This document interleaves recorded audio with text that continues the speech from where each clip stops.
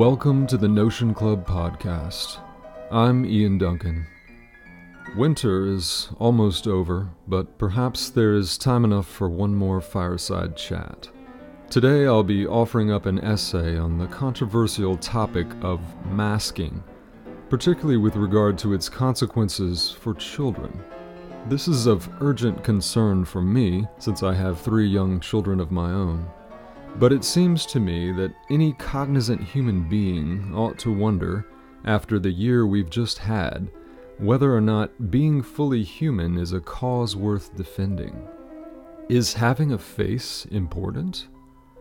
What might some of the consequences be if we continue to surrender our faces to the dictates of safety-obsessed bureaucrats? And is it really the prerogative of the state to tell us when and in what situations and under how many layers we may keep our faces? Thank you for joining me for episode 9 of season 2 of the Notion Club.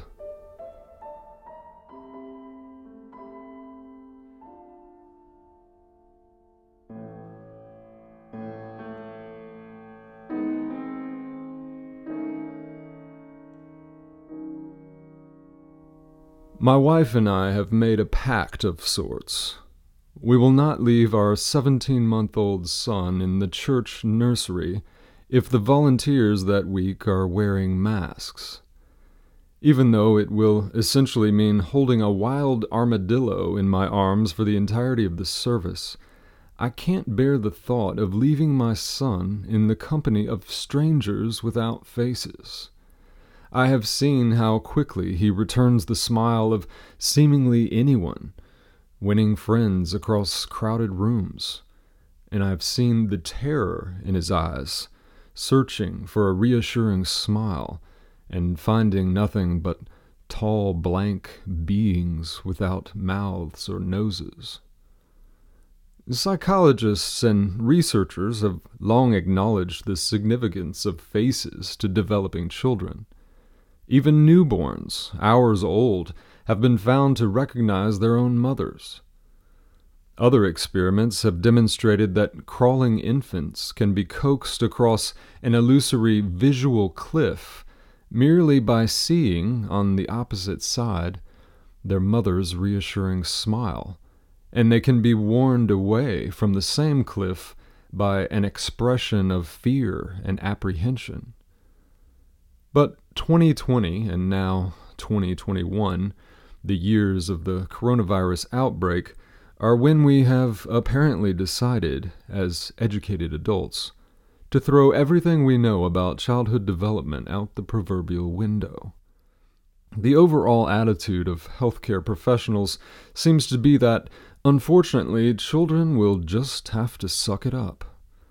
One researcher suggests children will just have to get better at, quote, reading eyes, end quote, instead of faces, as though our life with masks was like an anime film, consisting of a series of close-ups of shrouded ninjas with melodramatically furrowed brows.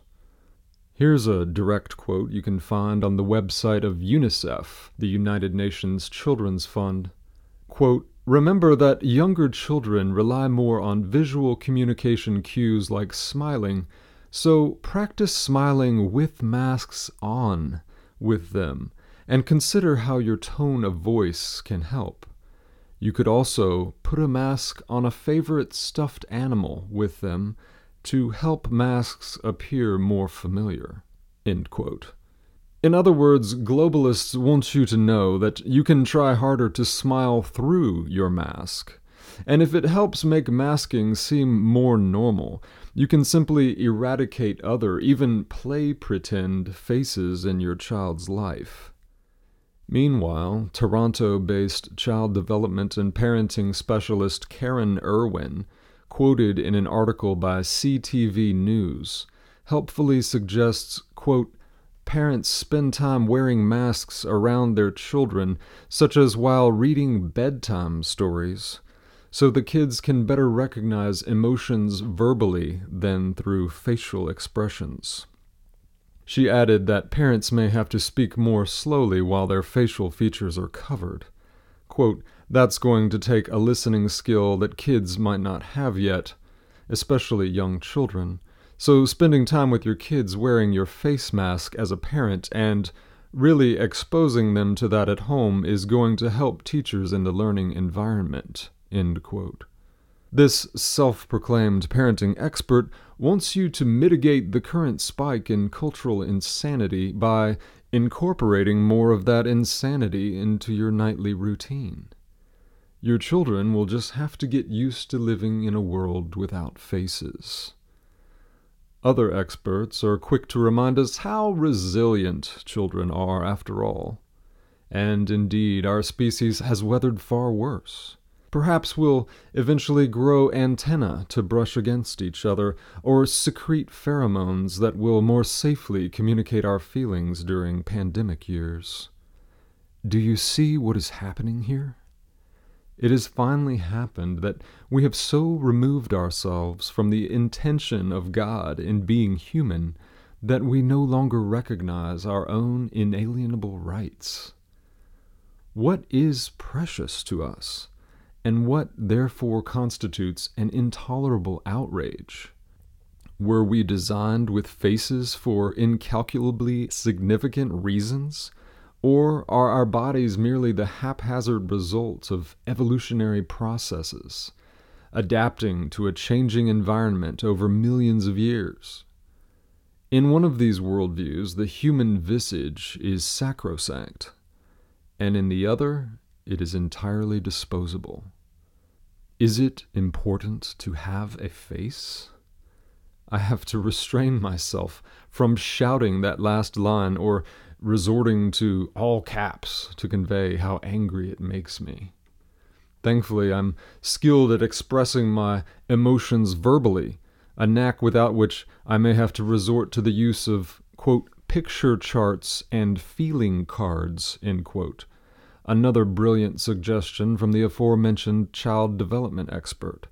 What I can only imagine implies that children at statistically zero risk of COVID-19 should sit in a classroom with their faces covered, holding up smiley faces and frowny faces drawn on paper plates pasted to popsicle sticks because the so-called adults in their worlds have gone insane. And because those adults, who bear the God-given responsibility of protecting children, have grown so craven they can no longer insist on a child's right to be human. It is beyond time to call our culture's masking fetish evil and damnable nonsense. Should we be surprised, though? Can we really be shocked that a culture that tolerates, promotes, and even celebrates the murder of children in the womb also subjects children outside the womb to newly invented types of cruelty? Should we be stunned that the onus of our societal meltdown over coronavirus has been left to be borne by children? Children who have the most to lose during their formative years, and whose economic, social, and educational futures are being squandered by adults who merely want to feel safe? Another thing sociologists have always known, prior to 2020 at least, was that the education children receive is statistically proportionate to their quality of life and even how long they will live, lessening the chances, for instance, that they will succumb to the ravages of poverty, addiction, and suicide that befall the uneducated at a greater rate. According to a study published by the Journal of the American Medical Association in November, quote, missed instruction during 2020 could be associated with an estimated 13.8 million years of life lost.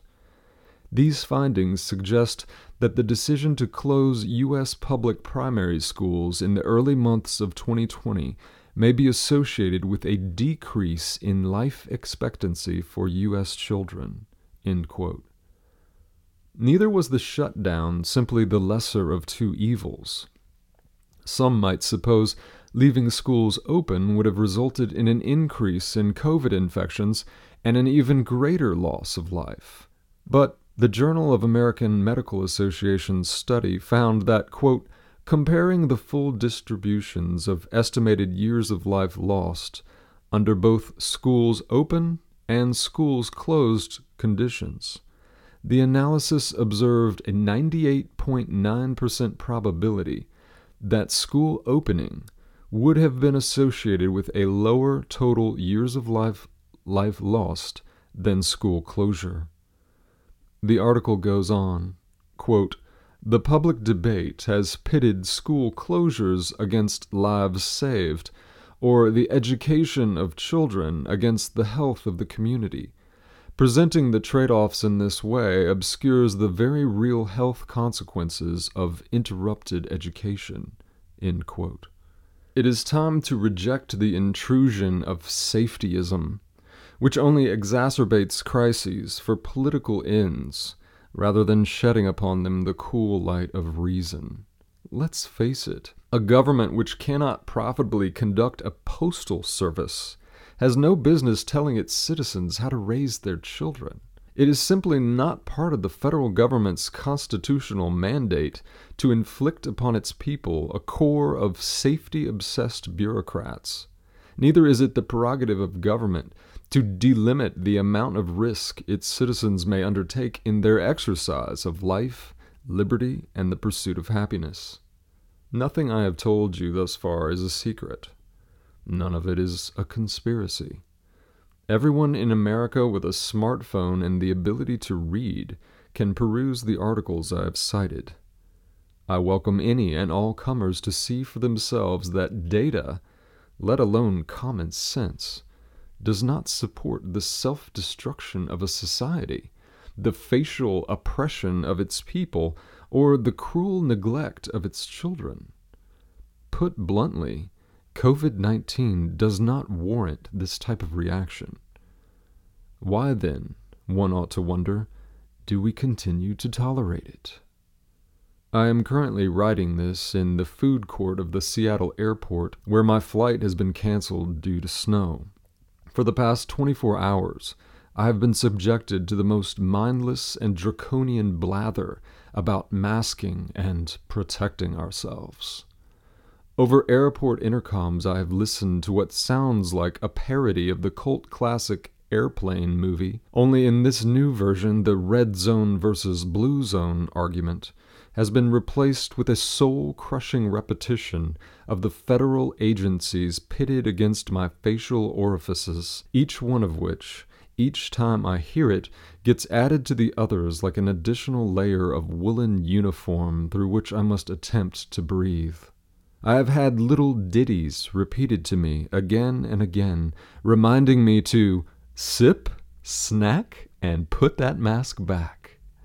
I have watched as a mother chided her 2 sons, perhaps 3 and 5 years old, to don their masks as soon as they had finished eating, even though they were only sitting with members of their own family, dozens of feet from anyone else. On board the planes, the Biden administration's new restrictions on travel have lent a greater degree of imperiousness to messages delivered by flight attendants, who feel free to lend their own verbal emphasis to certain dreadful syllables. Whereas it was once a matter of local ordinance or the policy of a particular airline, I and my fellow travelers are now reminded that the masking order is a federal law, and, rather cryptically, that violations may be punished accordingly. The same federal law that used to concern itself chiefly with trade monopolies, illegal transfer of firearms, heroin smuggling, and kidnapping is now here to lend its preponderance to the suppression of mouth-breathers and free-facers of all kinds.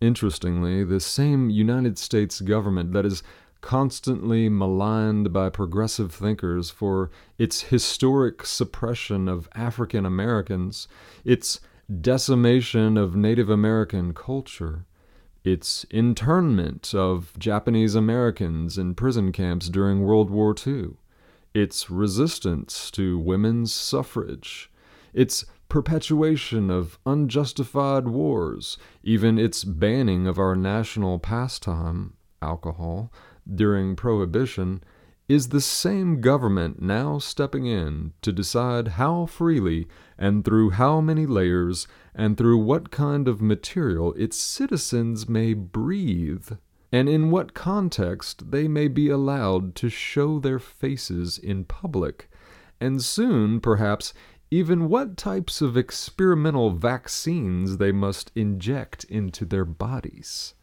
In other words, we moderns are quick to recognize the blind spots of our predecessors, even to condemn them for their barbarism and lack of sophistication.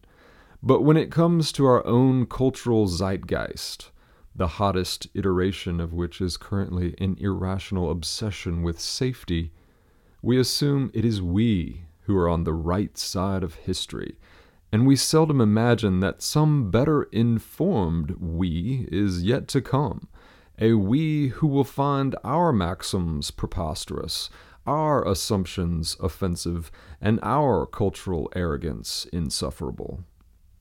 One might object that plenty of Americans, perhaps even the majority, are not true believers in the COVID hysteria, certainly not like the mother I overheard in the airport. Most are only complying in an attempt to carry on with their lives as normally as possible. They roll their eyes and they go along to get along. They are not unreasonable people. They understand that there is a real disease afoot, but neither are they particularly worried about their own chances of survival.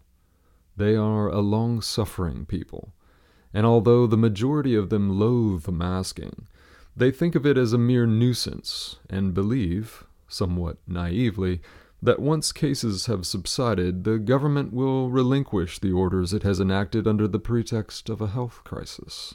What these good people do not seem to remember, or perhaps it is only that they do not wish to dwell upon it, is that it has been precisely through the assumption of emergency powers that the federal government has grown, not by degrees, but by huge leaps during wartime, during the Dust Bowl, during the stock market crash, during the Depression, and now, not surprisingly, during the so-called coronavirus pandemic.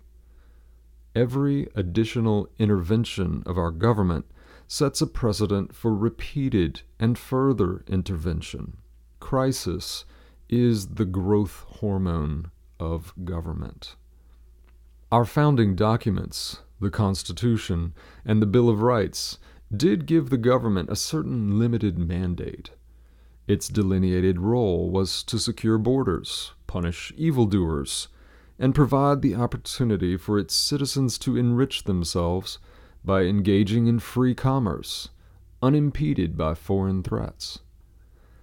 But at every critical juncture, the government, seemingly with the best intentions, has pioneered new roles for itself, not just as protector, but as guarantor.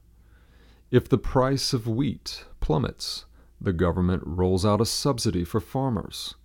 If a particular race is discriminated against, affirmative action. Pollution? Emission control standards. Auto deaths? Seat belts and airbags and child seats. Skyrocketing healthcare prices? Medicare for all. Triggered millennials? Hate crime enforcement and suppression of controversial speech. Coronavirus? Federally mandated mitigation measures. Some of these interventions are even a good idea. But with each new action, the government continues to reinterpret its role, insinuating itself more and more intimately into the personal decisions of its citizens. What began as a government benevolently attempting to keep people from starving to death ends with mothers telling their children to cover their nasty little faces. The problem is one of inevitable progression, like the growth of a cancer. The problem is that at some point, perhaps no one can say exactly where the line is, only that they will know when we have crossed it, the state that becomes everything to its citizens will essentially become more than a nanny. It will become their God. The state that mitigates every crisis, that overturns every perceived injustice, that makes adjustment for every inequity, that guarantees not just equality of treatment but homogeneity of outcome. This is the state to which people pray, to whom they cry most fervently when anything goes awry. The chief problem with this, of course, is that when you examine the bona fides of our government, you very quickly ascertain that it is not very good at playing God. At the time of this recording, the great state of Texas has just lifted its mask mandate. One may begin to hope, perhaps with the natural optimism of winter ending and spring beginning, that case numbers will continue to decline, restrictions will continue to lift, life will at last return to normal, and this past year of hysteria and government overreach, our year without faces, will go down as a strange and terrifying anomaly in history. But even if that soon becomes the case, the question will remain why we allowed it, and even more disturbing, why we believed it. One hypothesis for the general acceptance of draconian masking orders is that people do not much care for their own faces. This is not to say that these very same people are not dedicated narcissists, lovers of self, living their lives in a manner which is, above all, self-concerned. I only mean to suggest that, apart from concerns over airborne particles of coronavirus, there must be something that feels right about covering one's face, perhaps in a similar way that it feels right, this side of Eden, to cover one's nakedness. One of the lies that must be dispelled immediately in order to understand what happened at Eden, and what may, by extension, be happening in our own culture, is to clear up the misapprehension of those who say original sin must have been sexual in nature, since Adam and Eve covered themselves with fig leaves before God returned to the garden. This view is helpfully perpetuated by Sunday school flannelgrams and illustrations in children's books which depict shrubbery growing eagerly to cover the bikini areas of our first mother and father. Critics maintain that the biblical text was only being discreet with all that bit about forbidden fruit, wink, wink, and we all know what the real thing is that God hates so much. But, in fact, if the text is to be believed in its entirety, not just the account of Adam and Eve in Genesis, but also, for instance, the Song of Solomon, where a pair of newlyweds are encouraged to drink and imbibe deeply, then sex itself cannot be the original offense, unless God is a prude, and even that only sometimes, which turns out to be the very sort of rot that motivated a faulty understanding of original sin in the first place. What must really be happening, in the instance of Adam and Eve hiding their bodies from God, is that because of their disobedience, they did not want to be seen in their entirety, and therefore known by him from whom, quote, nothing is hidden, end quote, and before whom, quote, everything is uncovered and laid bare before the eyes of him to whom we must give account, end quote. Hebrews 4:13.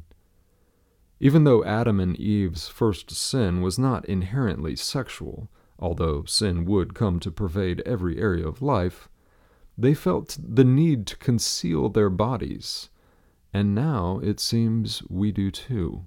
Some cultures, notably Muslim ones, have already extended the idea of appropriate coverage to include more or less the entirety of a person's body. Perhaps Americans are beginning to feel that a face is too private a thing to parade about in public. After all, living online has forced us to obsess over privacy. In the virtual world, one's identity, what we previously associated most closely with our faces, is something that must be protected lest it be stolen. Perhaps it is a vote of no confidence in the future of American public life that we believe we are better off hiding our faces from view, from contamination, from detection, from surveillance, from liability, from one of our many former lovers who might otherwise recognize us. Perhaps we have grown so accustomed to living and moving and having our being online, where we see but are never seen, that the exposure of public life no longer feels natural. Perhaps it is a subconscious manifestation of shame. Perhaps because of our many sins, we believe our faces deserve to be covered.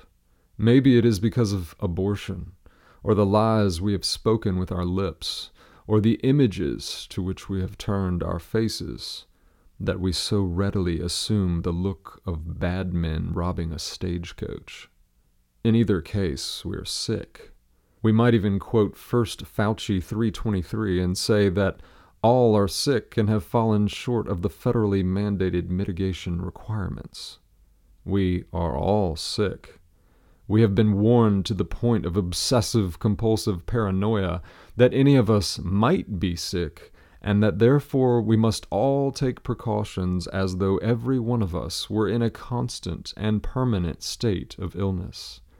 Even if we have already had coronavirus, we should still get the vaccine. Even if we have already had coronavirus and received the vaccine, we should still wear a mask, because even if we are not sick, we might have a virus particle lodged in our nostril. I am not making this up.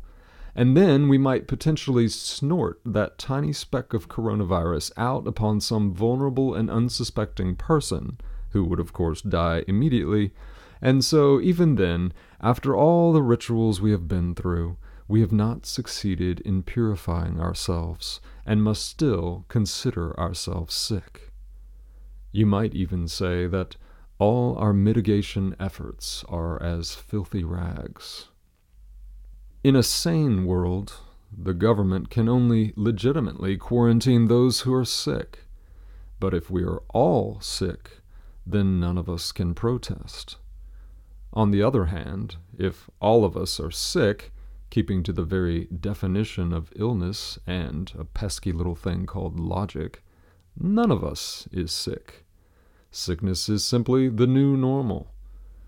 This doctrine of sickness, incidentally, parallels the up-and-coming ideology of anti-racism, as popularized by Robin DiAngelo's book White Fragility, in which white people learn that they are racist, even if they have never manifested any symptoms of racism. This is precisely the sort of narrative only accepted by a population that already considers itself guilty. Douglas Murray, in his excellent book The Madness of Crowds, explores the fascinating idea that as a society we have rejected all aspects of Christian redemption and expurgation, but have clung to the reality of unresolved sin. In short, there is no longer a way out. We believe in the crime, but not the pardon, in guilt, but not forgiveness. The most urgent question for society, then, is not who can develop a cure for coronavirus, but who can purge our collective psyche of its stains? Who can heal the body of its diseases? Who can forgive us our sins? Who can restore society, cure fear of death, restore joy to children, grant permission to live again, depose tyrants, expose political power-mongering, restore the dignity of being human, and make showing our faces in public a collective delight? Who can restore the image of humanity to the beautiful thing intended before death and corruption and fear ruin everything? It is perhaps the supreme irony of a society that considers itself scientifically advanced that its direst problems can only be adequately addressed by a faith several millennia old. I will not say that Christ is more relevant now than ever. because he has always been supremely relevant. But this, our year without faces, has put us in a place to appreciate like never before our urgent need of him. He came to restore the image that was lost. His Spirit is here to lift up the eyes of the downcast, and he is coming again to liberate his people from persecution and to take them to dwell in his very throne room, where the only required coverings are robes of righteousness, where the shouts of the saints are unsuppressed, and where, with unveiled faces, they contemplate the Lord's glory.